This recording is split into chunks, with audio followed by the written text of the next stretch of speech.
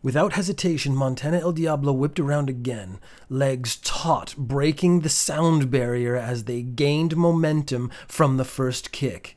Montana El Diablo's foot connected firmly with the side of the head of the second cultist, who had pushed forward.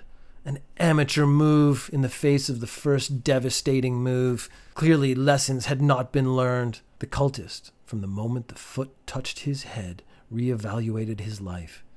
He had never been kind enough to his parents.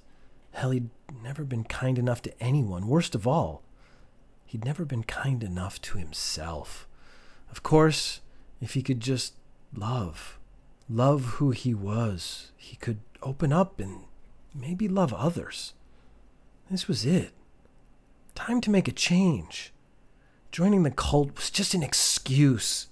His whole life had just been an excuse for not trying harder, not welcoming the world into him and letting himself join the world. At that moment, on the border between a conscious mind and being forced into the black depth, his whole personality changed.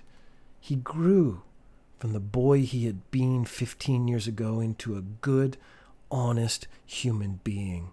When he awoke, everything was going to be different. Unfortunately, he would never waken again as his neck exploded and his head came off. Such is the power of the spin kick.